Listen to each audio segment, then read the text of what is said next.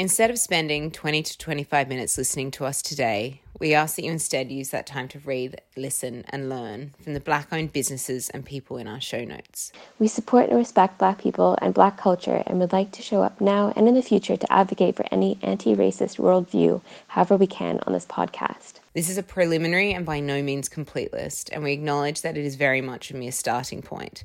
So please send through any further suggestions so we can continue to share and support. Please be mindful for the smaller businesses that they may not be able to fulfill your orders at the speed by which you are accustomed to. So be patient, stay safe, and educate yourself.